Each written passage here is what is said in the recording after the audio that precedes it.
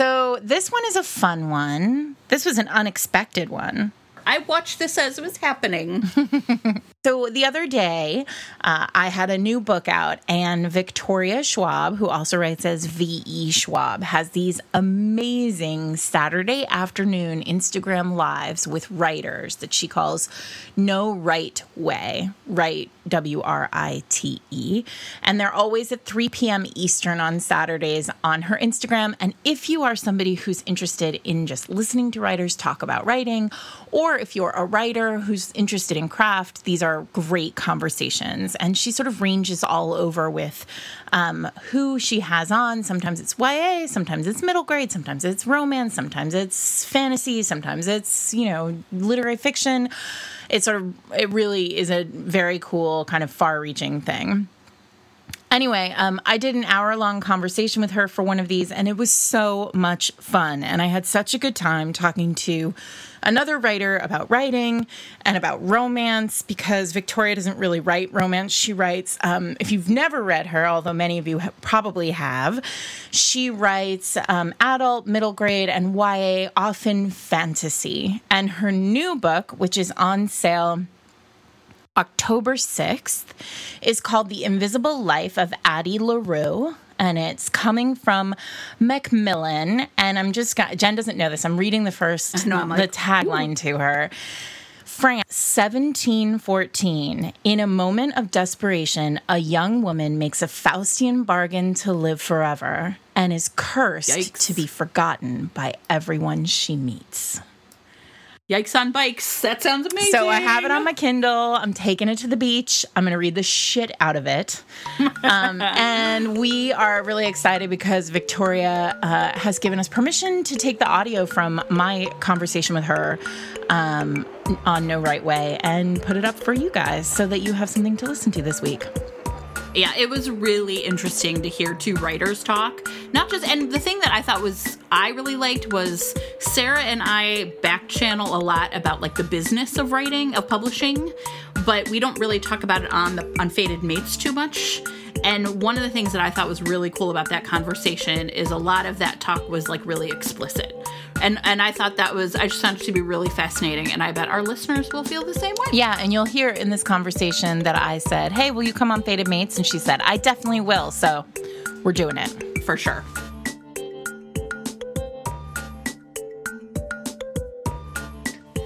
All right.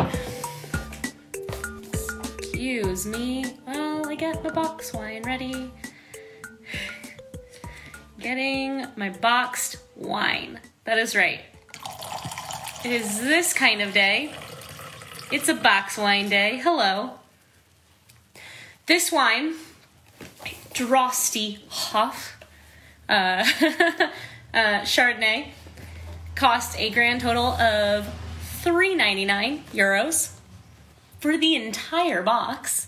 Found it in my parents' house, and it just felt like a box of white wine kind of day. Hello, everyone. How are you doing? Where are you coming from? Where are you tuning in from? I got an actual light so you can see my face instead of being in a dark cavern. I'm just going to go ahead and put the wine right here because I feel like I might need it again. If they made box whiskey, counting L's, I'd be set. I would be set.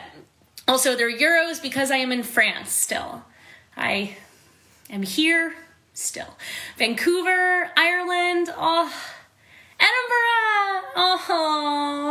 I miss home. Northampton, it's so nice to see you all. I'm so excited for my guest tonight, Sarah. I decided to get started a couple minutes early so that people could get settled and so that I could get my boxed wine. Zoraida Cordova! For anyone who doesn't know, yesterday was Zoraida's birthday. One of my favorite humans in this entire world, and she's 2 weeks older than I am, a week and a half older than I am, but send some love. Also, I'm not saying how much of this box wine I have already had to drink. It doesn't matter. It's wine, and every whiskey drinker knows that wine is practically water. Belgium, Brazil, oh my goodness, Spain. Oh, it's so good to see you all. as I said, I'm so excited for my guest tonight. I have romance author queen Sarah MacLean, and I cannot wait to talk with her. We're just getting set up here. I hope you all have a drink. So much Brazil. Hello. There we go. Hold on. Hold on, please. I'm getting myself ready. Let's see. Where is Sarah? Sarah! Hi! Hi! I came on as you were saying, romance author queen. So Yes, that was delightful. It's a good place. Also, just so you know, tonight I am drinking a box of Chardonnay. That's the right choice for me, I feel. Also, I poured my wine into a glass. I love it. It's $3.99 for the entire box. Bless Europe. Bless them. Classy.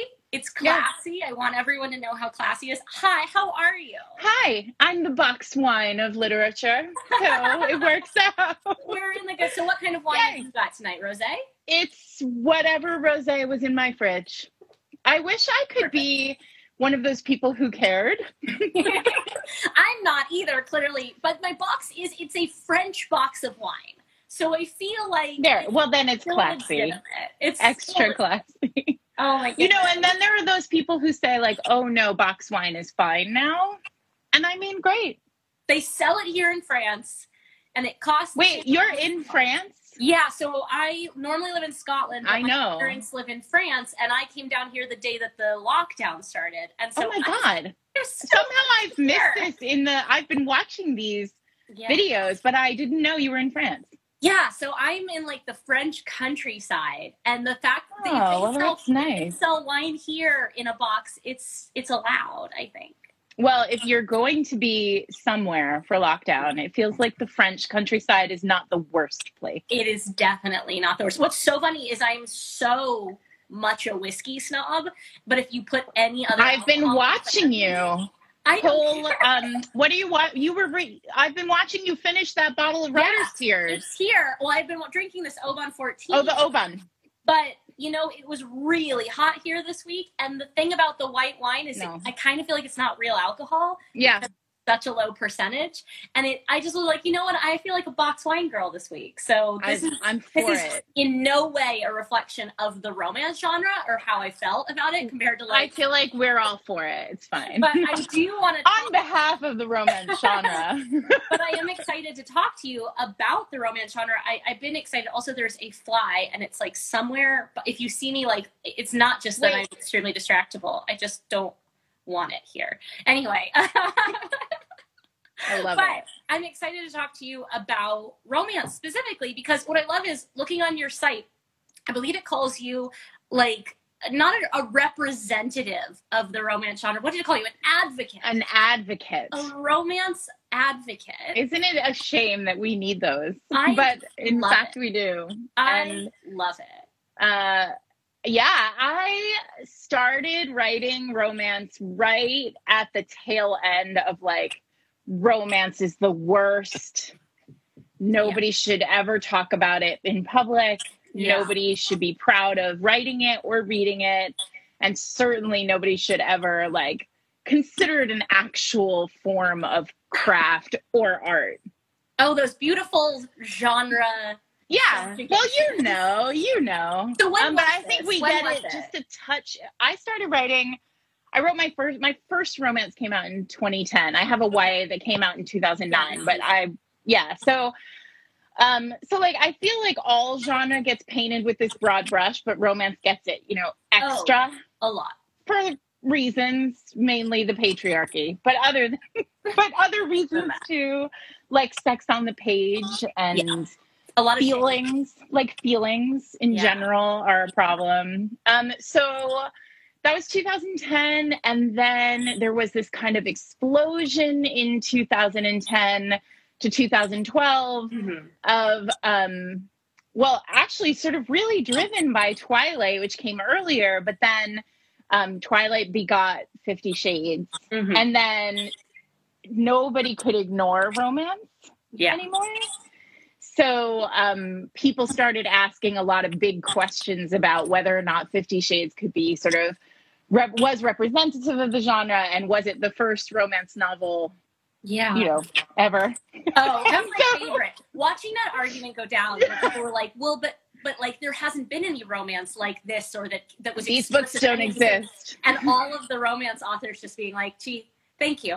Yeah. Thank you for all of that erasure. Yeah, like billions of dollars just over in the corner, like, hi. Yeah. Well, and that's what I want to talk today a lot about, the history of romance. I want to take advantage of your knowledge about this because you are an advocate, but also like I know you're a really great entry point of conversation for people that maybe still have a lot of those built-in notions about what a romance book is. Because I get it. I get it. I mean, I talk to my husband, obviously hears me do this all the time. Yeah. And he says, constantly, he's like, it's those covers. It's the covers. Yeah. And I think, when you think about romance and all you can think of is like Fabio on a cover somewhere, which a lot of people, I get it. Yeah, I mean, like he was a superstar and and I think, the covers have a lot of power to readers. I mean, exactly what you're getting when you see that cover, and that's good for readers, right? I mean, they don't want to, romance readers know exactly what they want, and they want it when they want it. Because it takes them, they read a book a day. Yeah. So they don't want to mess around with coded anything. So I get it that the misconception outside of romance can be, oh, well, these books are just like trashy. But I mean, that's the beautiful thing. I think it's weird because on one hand, it's a genre that wears itself on its sleeve and that doesn't, hide behind pretensions. And right. And on the other hand, that is what people then weaponize against it to not take it seriously. Yeah. I mean, it's romance readers and writers are really proud of the fact that there are feelings and emotions and, sex on the page in romance. It's hard to write a great sex scene. It's hard to write a book that tells a story, keeps readers turning pages, moves the plot, makes two people have feelings, and also turns on a reader. Like, can I talk? I know it's 3:00 in the afternoon, but it's not where you are. So like, that's hard to do. And when it's done well, it's a craft. And I think that every subgenre has elements of its craft, which like are honed most precisely into, not even into tropes, but into elements that you understand what your readers expect. Sure. Fantasy does it, mystery does it, thriller does it, romance does it, YA does it. We have an understanding of the components that are expected of us. And then it's our goal to subvert and play with those components as well as providing them. Exactly. And I think that also one of the biggest sticking points for readers outside the genre for romance is the happily ever after, which is the only rule, right? The covenant that romance writers have with their readers is that at the end of this, whatever the wild story is, whatever the roller coaster we're putting you on, is by the end, these 2 or 3 or 4 or however many people are going to be together and they're going to be happy forever. Like, absolutely. And when you close the page, it doesn't matter how far into the future you imagine them, they are happy. Yeah. And do you think that there's I feel like one of the weird biases against romance is the speed of the consumption. Like, this is like a weird thing. Like we talk about. Yeah. That's interesting. There's a self-fulfilling expectation of quantity. Because romance readers are voracious and they consume very quickly, it creates a market in which romance writers are expected to produce as rapidly. And then the rapidity of that production becomes a point at which people hold against them. How can they be good? How can it be good if you're producing on this extreme schedule? Because we also start then fetishizing, right? We fetishize the books that take a long time. We fetishize the artists. We fetishize that. We fetishize the concept of the muse, which is bullshit if you have to produce 2 or 3 books a year, right? Like, I don't have time. I mean, I'm a really slow writer and I write a full length book every 10 or 11 months. And then I write somewhere in there, I write something short. Yeah. So I produce 2 things a year. And look, the reality is, like, I don't have time to sit around and wait for my muse to show up. Yeah. Like, I have to sit at the desk and do the work. And I think the biggest lie we sort of tell ourselves about artists. And I think we tell ourselves this lie as writers, that like there is some kind of magic to it. And there are people who absolutely, they say their characters talk to them, and they, they write, whatever it takes to get words on the page is how I respond to that. But like the idea that writing or any kind of creativity is magic in some way takes away the kind of honor of the work, which is, it takes away from the work. And also for those of us doing it as a profession is like not a realistic thing. It is really beautiful that there are authors out there who have the luxury of taking 5 to 10 years to write a novel. But if I don't publish a novel, I don't eat. I don't get to pay my bills. I don't get to do these things. And I think that... But that's true it's of all genre, right? Yeah, like, and aside from the examples which we hold up as like the special book that sells so many copies that the author never has to write again, the vast majority of us, we exist on a schedule that is fit to our industry. Yes. For romance authors, it's a different schedule than for literary fiction authors, or for, YA is a different schedule from science fiction and fantasy. But right. We have to be honest about the business element of it, that like you are expected to produce. Yeah. Well, this is why I was so excited to do this Instagram with you, because I feel like often when you have a book out, people want to talk about the magic. Yeah. Right? Like, let's talk about it finished. Let's talk about, how it all came together in this like beautiful, magical thing. Yeah. And the reality is, and I don't know how you feel, I'm curious to know what your process is like, but when I get to the end of a book, I'm like so exhausted and like, I'm like, I don't know what this book is. Yeah. And then when I sort of think about it later, I can't remember writing it ever. Oh, and like it's a weird emotional distance happens where by the time you get to the end, first of all, you're not quite sure how you did it. And then you're also not sure you can do it again. And you're also... Every book is like that for me. So close to the product at that point that you have none of the distance. No. And I think there are two kinds of writers. I think there are writers who are so close to the product and have none of the distance and think it's great.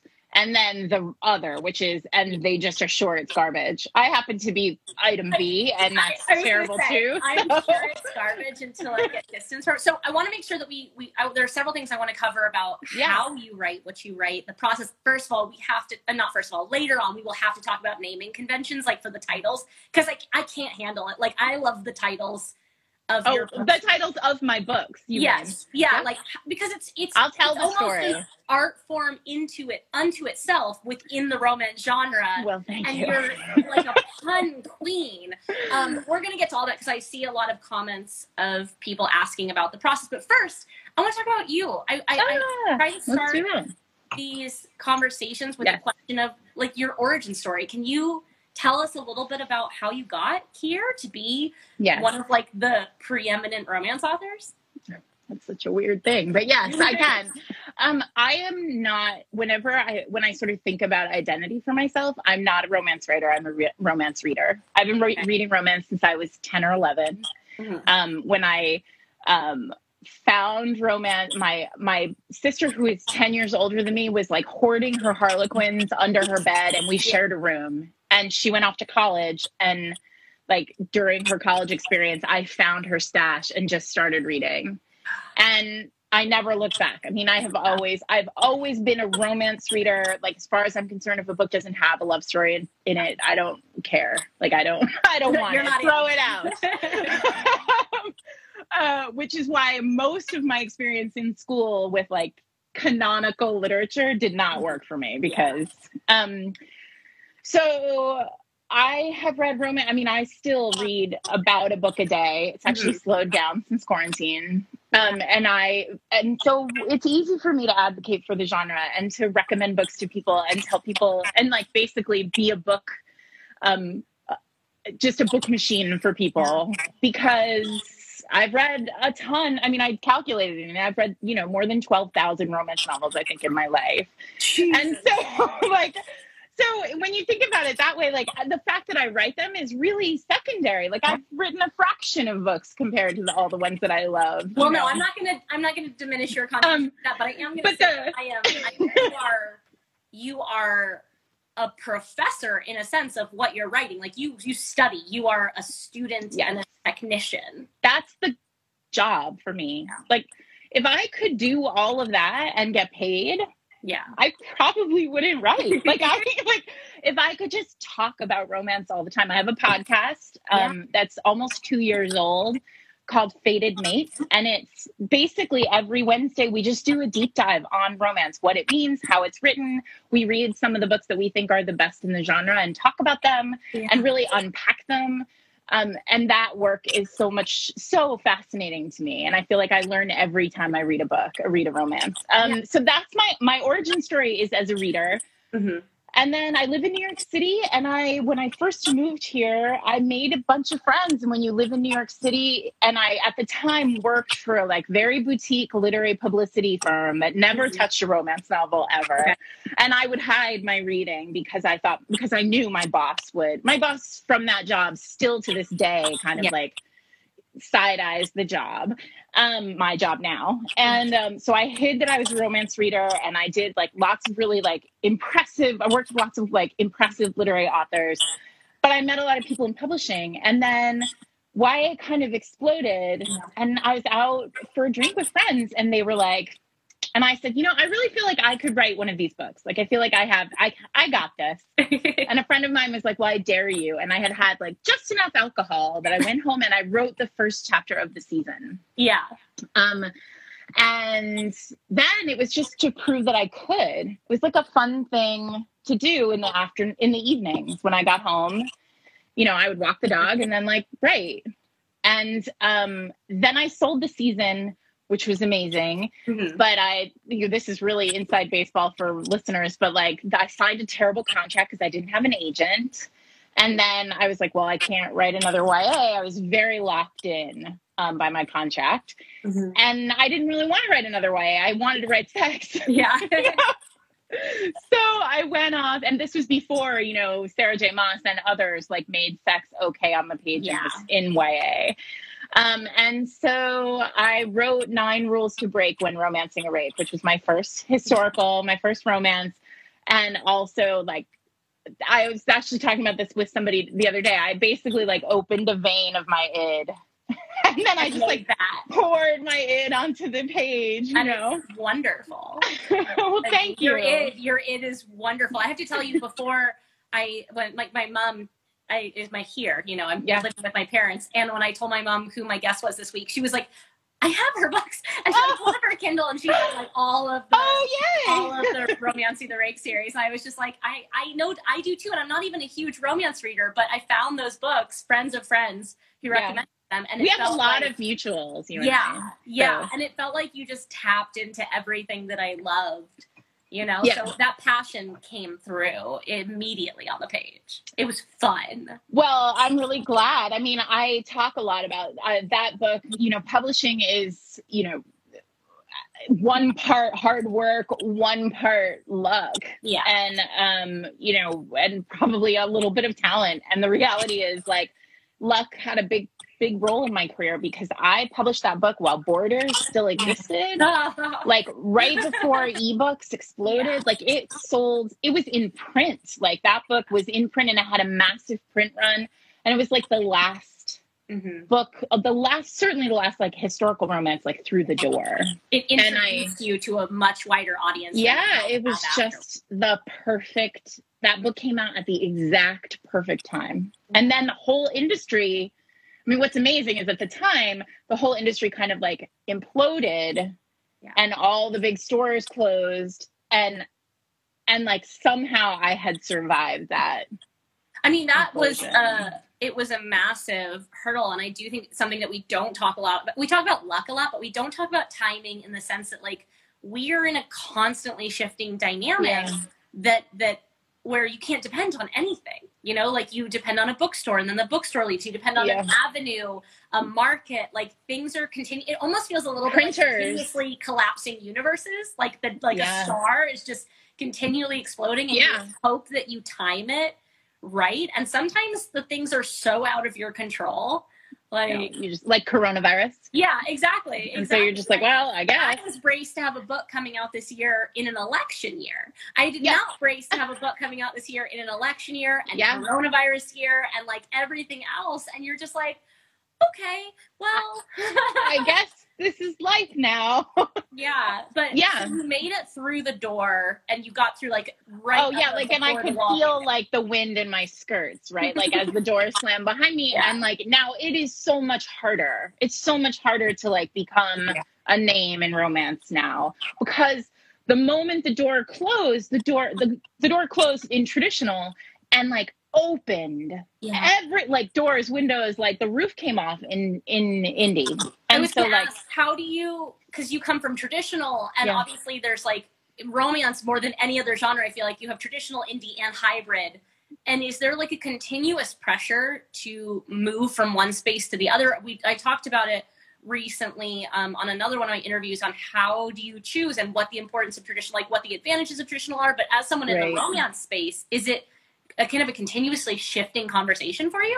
I think it's shifting in the sense that I think there are a lot, I have self-published, I've indie published a couple of things. I've indie published one thing and I'm currently working on something else. And both of those situations were a situation where like a group of friends got together and said like, what if we all write this?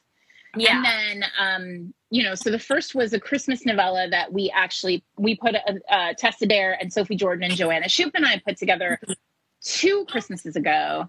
And then, so that was and part of it was just like, I was like, let's do it. 'Cause I'm curious. Like, I feel behind the 8 ball 'cause I've never self-published anything. So I don't know.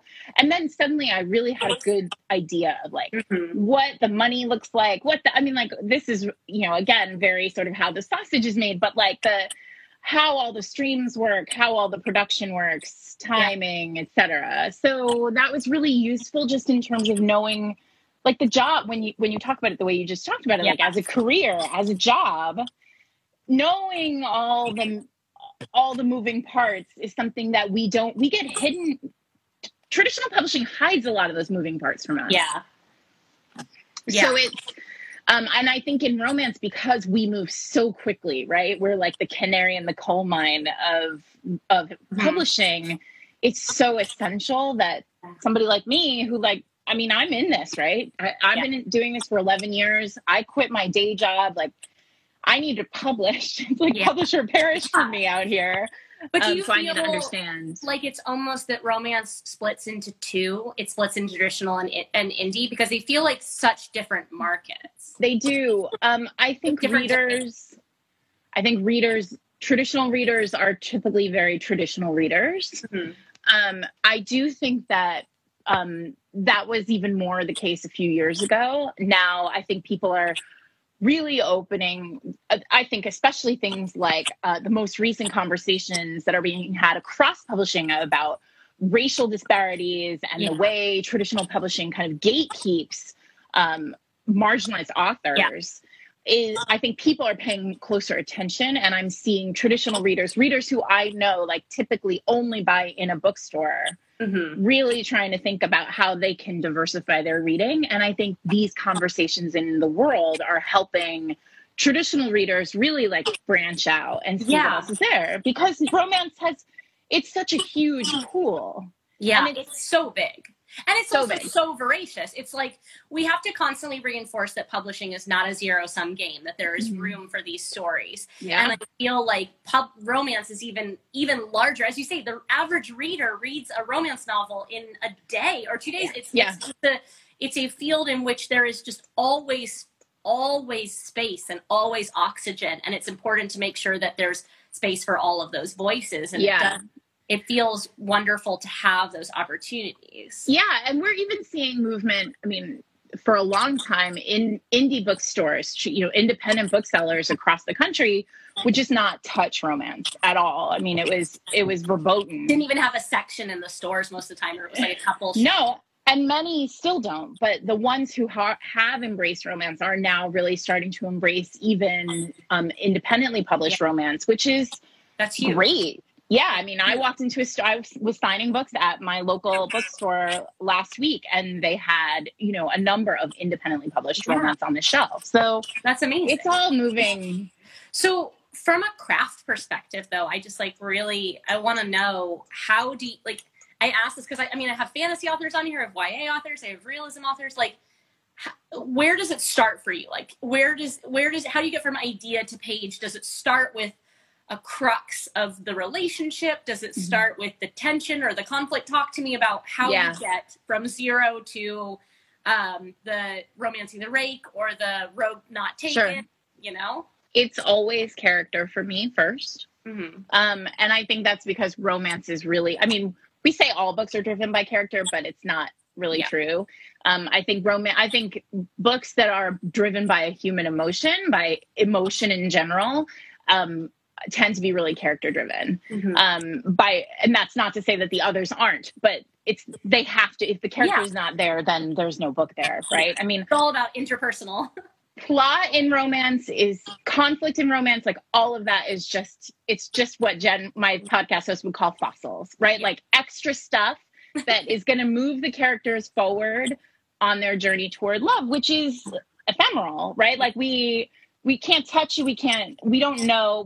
We have to prove, romance novelists have to prove love, and love can't be seen, right? So for me, it's always character. It's always a character who is desperate for a thing, whatever that thing is.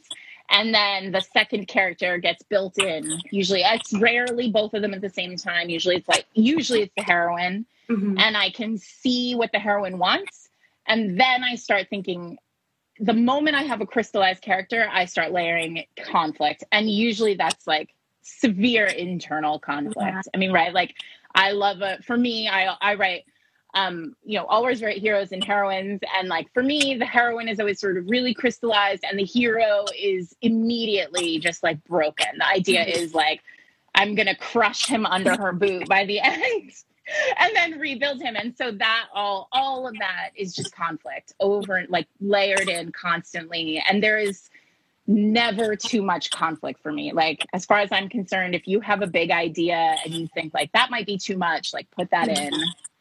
I call that taking the finger and just cut the whole hand off if you feel like you have to. So that's the trope that speaks to you, or the structure, the construct that speaks to you is the broken love interest and the deprived heroine, right? The heroine is missing. Usually my heroines are incredibly driven. The heroine is always proactive, or in my mind, in the best romances, she's always proactive. So she knows exactly what she wants, but he's in the way. Got it. And this is true, when anybody writes, when thriller writers, for example, write, the villain is in the way. Yes. So sometimes I give a workshop on conflict, and sometimes I get asked to give it outside of the romance genre. And when I do that, I always do it as hero villain, as the love story, because a hero and a villain are a love story too, right? Sure. So ultimately they end up together, and one of them is destroyed. I love the way of thinking of that, because we're so often act like protagonist, antagonist, and hero love interest are different structures, but they don't have to be different structures. Exactly the same, just a very different ending. Exactly. Yeah. And looking at the arc from antagonism into interest, antagonism into camaraderie, or into romance or lust or whatever it is, these are following the same highly compelling arcs, regardless of whether we're talking hero villain or hero love interest or villain love interest, or whatever those dynamics are. We have to think of them in the less, even though we're talking about romance, we have to think of them in the less gendered terms and the more archetypal terms, and rather just think about, my favorite trope is obviously hate to lust. I love, or hate to hate the same person on this, you hate somebody else. But I think antagonism is the sexiest thing there is. Of course it is. Strong energy. It's conflict. Conflict is what moves the pages forward. So when I talk, I've said this 1,000 times, but it bears repeating. If it takes you longer than 6 hours to read one of my books, I've done something wrong. The goal is for you to not put the book down. You cannot put it down. And in order to do that, you need a strong character You need a conflict for days, like that readers believe and are invested in. And you need, like, obviously a strong authorial voice, but that's secondary to the other stuff. And it's so important to remember, right? The opposite of love isn't hate. The opposite of love is apathy. Yeah. So as long as we're maintaining these strong emotions, then, I mean, that's how you end up with people having hate sex. That's how you end up with people who are in very high tension situations and you're not sure how it's going to go, but it's never going to go towards apathy. No. And when you write hero villain, you need to have the villain on the page a lot, right? Which is the same as, I mean, the big romance, the worst thing a romance novelist can do is keep the hero and heroine apart, right? Because nobody wants to read those scenes. You want to see them together. There's, and I do feel like you have to walk a very fine line, right? You want to keep them apart until people can't stand it, but, like, you don't want to keep them apart too long, or else it dissipates the tension and the attraction. You have to keep them apart emotionally. Yeah, and keep them on the page. You can't keep them apart. I mean, really, you can't. Yeah. So they have to be together all the time, but emotionally. Do you find yourself separate.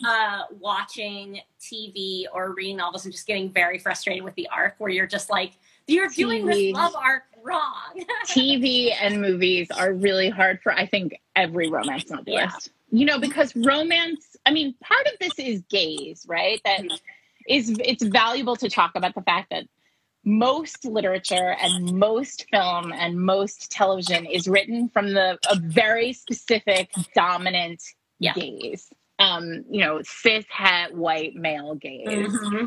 So to the point where you can tell when an episode is directed by somebody who's not a cis white heterosexual man. I'm thinking of, like, one of the episodes in season 1 of Outlander where it became so obvious that it was a woman eye that was guiding the movement. And are you talking about the one where Cunnilingus happens in the castle? It's so awesome.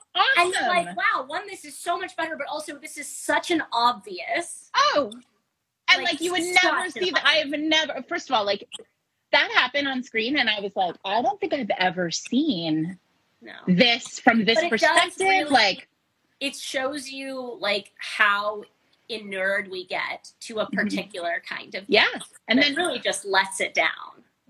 Well, I'm really wild about the show Harlots on Hulu. Yes, oh my god, I don't think gets very much attention at all, but it's so great. Show, for anyone who doesn't know, it is. I'm obsessed with it. Yeah, it's set in the early 1700s and it's like the London brothel wars. Like, it's about rival brothels, and there's, like, tons, but it's the crew, the cast, the writers, everything, soup to nuts, is like 90% women. Yeah. Of all different, diverse women, queer women.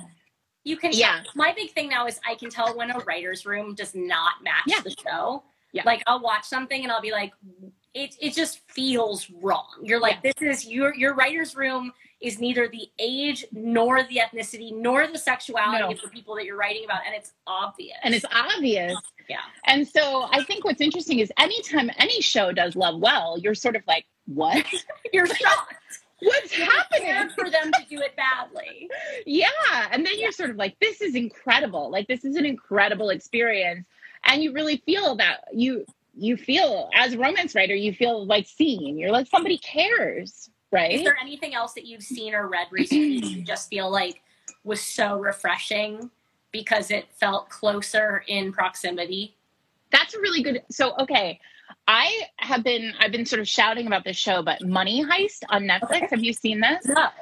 So it's a Spanish show, and it's I don't know, maybe 18 episodes. The first arc is like 18 episodes long, and it's a heist. It's a group of kind of heist. It's a heist movie essentially, where the group knocks over the Royal Mint of Spain. Okay. And so in the first episode, they enter the mint and take it over, and then it's like 10 days. I think they're inside the mint, and it's like a cat and mouse between, obviously the police and the heist. And I love a heist movie for lots of reasons, but also because whenever you amp up conflict, emotional conflict and stress, like characters in stress do bad things. Mm-hmm. And I like it when characters do bad things, make bad choices. Me too. And there are 3 love stories in Money Heist that are all really different. And I think all really done very, very well. Okay, I'm making notes now because now I have a show to watch. But also, if you like a heist movie, it is perfection. I feel like one of the only people I've seen recently, showrunner, creator, that has like routinely impressed me in that way is like Phoebe Waller-Bridge. In that, like, if you, so I, as a very gay woman, if you can make me care about Hot Priest that much, I'm just like, oh, we're in for emotional turmoil here. And so obviously, good. and the first season of Killing Eve was like an exercise in not only sexual attention, but in taking the unexpected road. Like, it was playing with every expectation that you plan on as a viewer. You're like, I've been down here before. I know they're going to take a right turn. And every time you expected them to take a right turn, they took a left. And I was just like, yes. So I'm constantly on the hunt for more shows that give me this feeling, right? Yes. This feeling like there is a person behind the camera and behind the pen understands, is not just in a performative action, but like really understands the characters that they're writing. Yes. Also, I have to refill my box wine, so keep talking. Okay. No, I was just going to say, like, as you talk about Phoebe Waller-Bridge, I mean, we watched, I watched, oh my God. Why Fleabag? Yeah, I watched Fleabag. Sorry. Yeah. I watched Fleabag and then immediately watched it again. Yeah. Because it was so brilliant. And then sort of at the end of the second one was like, well, she's an outlier because she's clearly a genius. Like, clearly we're watching... This is like any creator right now in 2020 watches like that and thinks Miranda. Where like we're watching someone who's an exception to like just like I feel like she was born with it just in her. Like, it's not fair in her. Like, I don't understand how she is so great at her job so consistently. You know, and then but I do think like that as well. And like there are some shows out there that have like female written, female lead, where you're just like, God damn. Like, just very intense understanding. But I do feel like, I don't even, at first I was like, Phoebe Waller-Bridge is clearly just abnormal. And like, just like a once in an... I mean, I do. I think she's kind of an outlier. But I also, like, I love that weirdness made it. Like, because 90% of the time it doesn't. Well, I mean, I do think there is something to be said for the fact that, like, all the things that we've name-checked at this point have not been American. Exactly. Well, I was going to say, someone did mention, I will shout out Insecure by Issa Rae. So wonderful. But it's an HBO show. I want things that have, like, a bit more accessibility. But, Insecure, amazing. Okay, I've been watching. I'm putting it on my list. So good. Okay. But I mean, but I think like there's something, I don't know, there's something also going on outside of, like, for example, this is not, I don't think written by women, but Schitt's Creek did that for me too. Like, here's the argument. It's things which cost less money. And it's weirdly much the same way as some subgenres in publishing that are allowed to take greater risks because they're costing less to take those.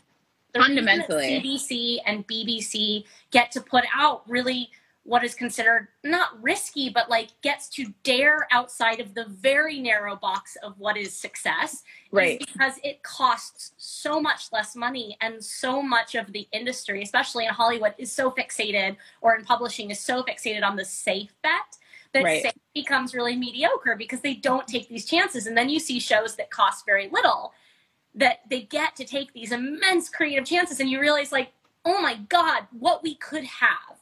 Exactly. If the powers that be were really willing to take those risks with things that were not middle of the road. Exactly. And I think, look, that's why independent publishing is changing the game, because nobody has to take a risk. Yeah. So something that I want to ask about, because I want to bring us back to romance. Sorry, I can get onto media forever, but well, let's do it another week. I know, right? Romance is in a really interesting place in that I feel like all genres, all creativity is reactive to its environment. But I want to ask you a little bit about how romance specifically reacts to time. You know, where did it start, and like how do you really see these trends changing? Given what's happening in the real world? Sure. Well, we've talked a little bit, we talked sort of very briefly about speed. Yeah. And I think speed is part of what drives romance as a social as a social genre. Yeah. So I'm going to do like the quick and dirty, like 2-minute history of romance, because a lot of people don't know. Yeah. So what we call in America, and this is a very American sort of lens, there's lots going on in the rest of the world, but what we call the first romance novel, modern romance novel, and what I mean by that is a romance novel that looks like this. Yeah. Or like has a picture like this on the cover, was published in 1972. By Avon Books, which was not a division of HarperCollins. It was just a tiny little pulp fiction publisher. And they pulled a text, a manuscript off the slush pile by a woman named Kathleen Woodiwiss, who was married, she called herself like a Midwestern housewife, whose husband read a lot of adventure novels. And she was reading his adventure novels and going like, why can't there be a woman taking this adventure? And she wrote The Flame and the Flower, which is a deeply problematic book, but there it is. Like, our roots are often problematic, sci-fi, fantasy, etc. So she wrote The Flame and the Flower. It came out in 1972. 1972 is sort of a banner year for women in general in the United States. The Equal Rights Amendment was before Congress. Gloria Steinem, who was like the pioneer of second wave feminism, stood up in front of the DNC that year and said, like, if the Democratic Party doesn't do more for women, it's going to lose women forever. The women's rights movement was pushing forward. Roe was about to happen. And suddenly, like, here's women having sex before marriage on page, sort of living a crazy, like, best adventurous life. Yeah. And ultimately winning parity, partnership, the man, their own happiness, their own orgasms, like the whole nine. Mm-hmm. And I don't think that's a coincidence. Yeah. And so there's lots to say about those early books, why they are as problematic as they are. I mean, the one thing that people always say about those books is they're so rapey, there's so much rape in them. And that's true, but also in 1972, like, a wife in America could not legally be raped by her husband. So rape was a reality, as it still is for a lot of married women. And here was a text that was centering that experience and talking, like, actually articulating it on the page. Like, these choices probably wouldn't be made now, but they were made then, I think, for a reason. And this is not just my thought. A lot of academics feel this way. So then as we move forward, like in the 80s, we start to see women entering the workforce. We start to see women entering the workforce in books on the page, like running businesses. In the 90s, things start to be like there was a economic downturn, but, you know, generally the women's movement was moving forward positively. And so we started to see the rise of what we call the beta hero. The original cinnamon roll heroes came in the late 90s. Yeah. Through the early thousands. And then in 2001, 9/11 happened. Mm-hmm. And it was a kind of national crisis. And paranormal romance was born. Literally, like, immediately following 9/11. The biggest paranormal series started to happen, and they happened in a massive way. I mean, these were women who were writing paranormal romance in like 2002 to 2005 were like being bussed around the country on buses wrapped with their cover images, like toured to 50 cities on a go, like lines around the block. And it's because they had actually like harnessed that national fear and produced these like big, bad, rough, super alpha heroes who could literally save the world, but also take care of you in the balance. Yeah. And who it's that needed love. escapism and like sexual liberation at the same time. Yeah. Yeah.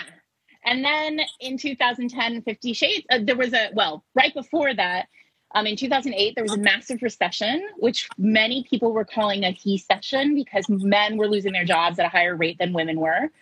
So a lot of two-income families became one-income family with a woman as the provider, but it didn't change the fact that women in these houses, and of course this is all very like heteronormative, but like the women in these houses were they had to both work and then also continue to do all the emotional work that women tend to do in those relationships.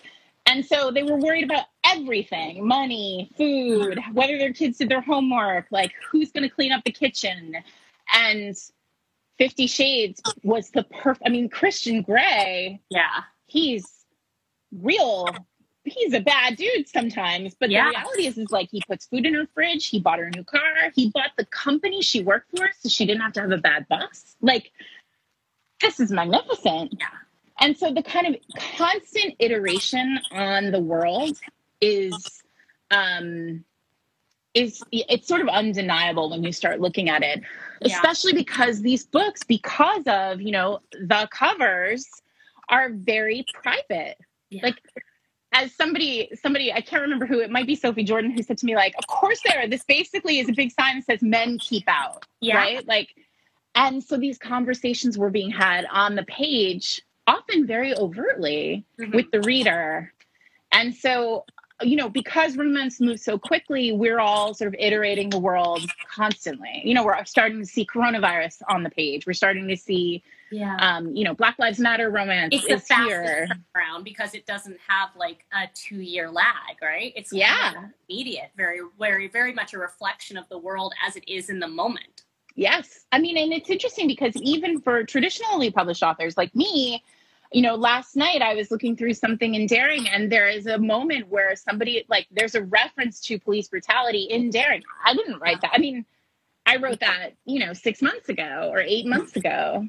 And so, and it's just it's whatever's going on in the world is pouring into the books the same way it pours into yours. It's just faster for us. Yeah, it's fascinating to me. And I think that it's one of those times when that rapidity of turnaround makes a much more direct mirror to the world in which it's speaking to. And I think in a way, it makes romance a really fascinating reflection to study moving across time, because it makes for, as I said, a much better mirror, a way to assess, like, okay, in 2007, what was happening that romance was reflecting against? Yes. In 2017, what is happening that romance is reflecting against? It's a really anthropological study of the world. I mean, it's made in conversation with the immediate present. Yes. For example, Jen and I recently on Fated Mates, we I don't think this episode is out yet, but we have been really interested in the fact that in the early 80s, those of you who either were reading romance then or had moms or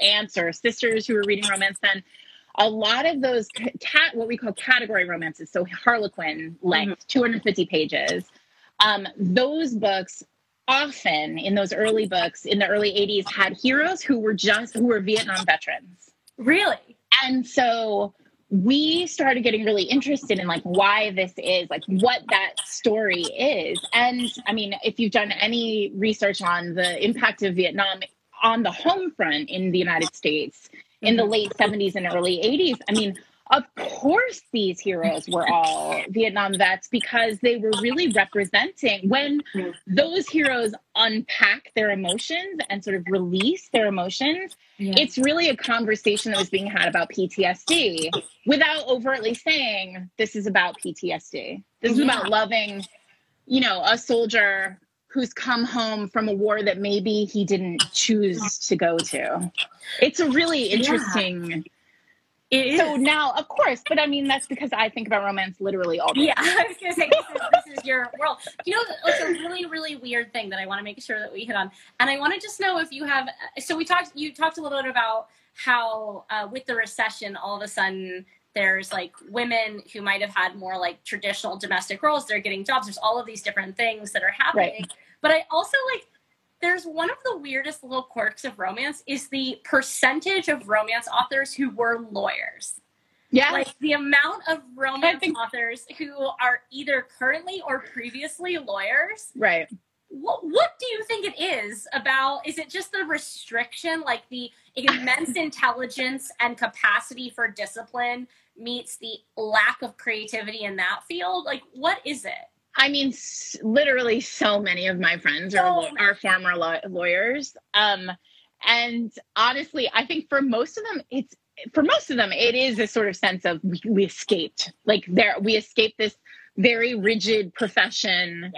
But I also think like for many people, I mean, law, if you go into law with an open heart, I think you are going into law like with hope, right? Yeah. That you're going to do right in the world. Mm-hmm. And maybe law doesn't really end up making you feel that way, but writing a happily ever after really does make you feel that way. Yeah. I think I've never written anything other than romance, so I don't know this to be true. I don't know whether this is true of everyone, but like getting the email from the reader who's like, I have been, you know, in a terrible marriage, or I have had a lot of hopelessness. Yeah. And like your books have made me choose hope, right? Yeah. Believe that happiness can come.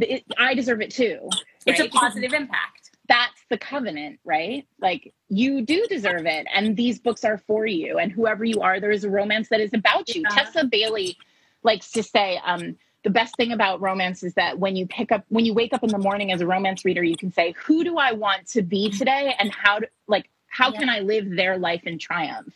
And then you can go out and find a romance novel that's about that person and live that life in happiness. I love it. It's both a comfort and a liberation and an empowerment. And I also just love it because whenever romance gets shit on as a genre, I just get to point out to people, I'm like, do you realize like these are like the most intelligent, incisive minds? Like these are like, this is the thing, right? It is a staggering percentage compared to any other subgenre. Oh yeah. But I think it is because like in your heart, when you become a lawyer, you believe in right. Yeah. Oh, okay. We're running out of time, but we have to talk about titles. We have to. Okay. Because the only three that I wrote down of the many that you have is the One Good Earl Deserves Another, The Rogue by Any Other Name, Rogue Not Taken. Your new series has the Brazen and the Beast, Wicked and the Wallflower, and then Daring and the Duke, which comes out on Tuesday. I mean, because it seems like it is one of the weird little quirks of the romance genre, how much it loves puns. Yes. Like, we love a pun. It's a very special level. Here's the thing. I really think romance, the best and sometimes worst thing about romance is that we don't take ourselves too seriously. Right? Like the worst thing is a romance novelist who's like, you must think of my books as art all the time. Like, I want to be put up there with Franzen, right? Like, no, like, these books are supposed to be fun. Reading, arguably, should be fun. Like, life is too short for books that aren't fun. Agreed. So you think it's like a superficial reminder?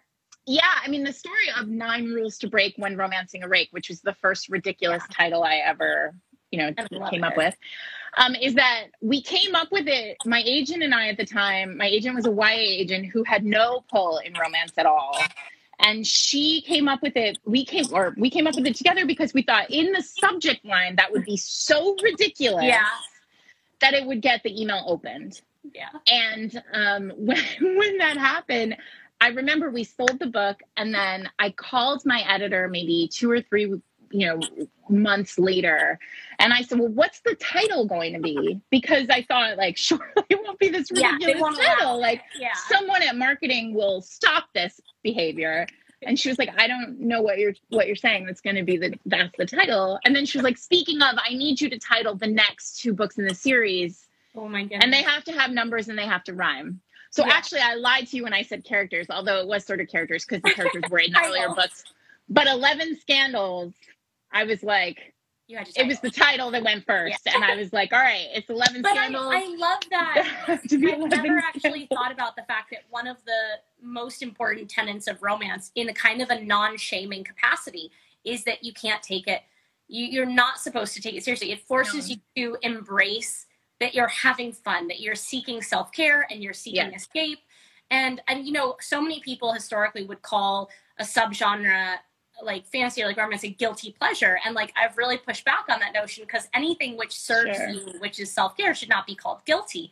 And I feel like though, I've never really considered that these wonderful, fanciful titles almost warn you at the door, like put your high concepts of like, or your shame or your embarrassments about what you're reading aside. The cover forces you to do it. The title forces you to do it. Like embrace your self-care. This is for you. This is for you to have some joy in your life. Like, and take that joy as it comes. I think also, when you look at, I do think like when you look especially at thrillers, like thrillers are really modeled similarly. The titles, my editor likes to say, like, I want titles that tell a story instantly and leave the reader asking a question. Yeah. And same rules. And like that, the thriller title is very similar. Yeah. But also so many thriller titles are one word, right? Like, and so you think about, a great thriller title. I don't know, like I'm thinking about, the one that immediately came to mind was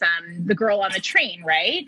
Where it's like, all right, that tells me a story. My mind is already going like, what's going to happen to this girl on the train? Mm-hmm. And then it just all unravels from there.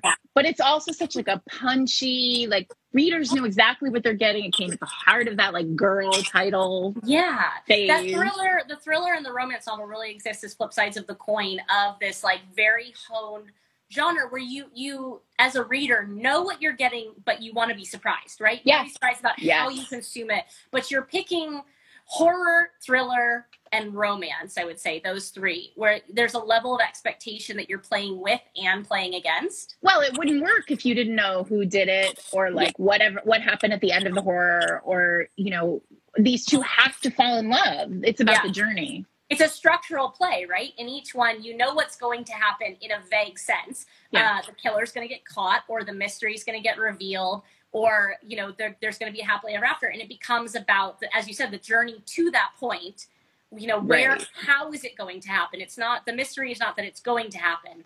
No. It's about how you're going to get there. And that's where the originality and the comfort and the fun and it's weird as a reader-writer. Do you find this? I find as a reader-writer, how it's much harder to impress me, but I get so happy when it is done. You know what I mean? Like when something really has managed to surprise me in that way.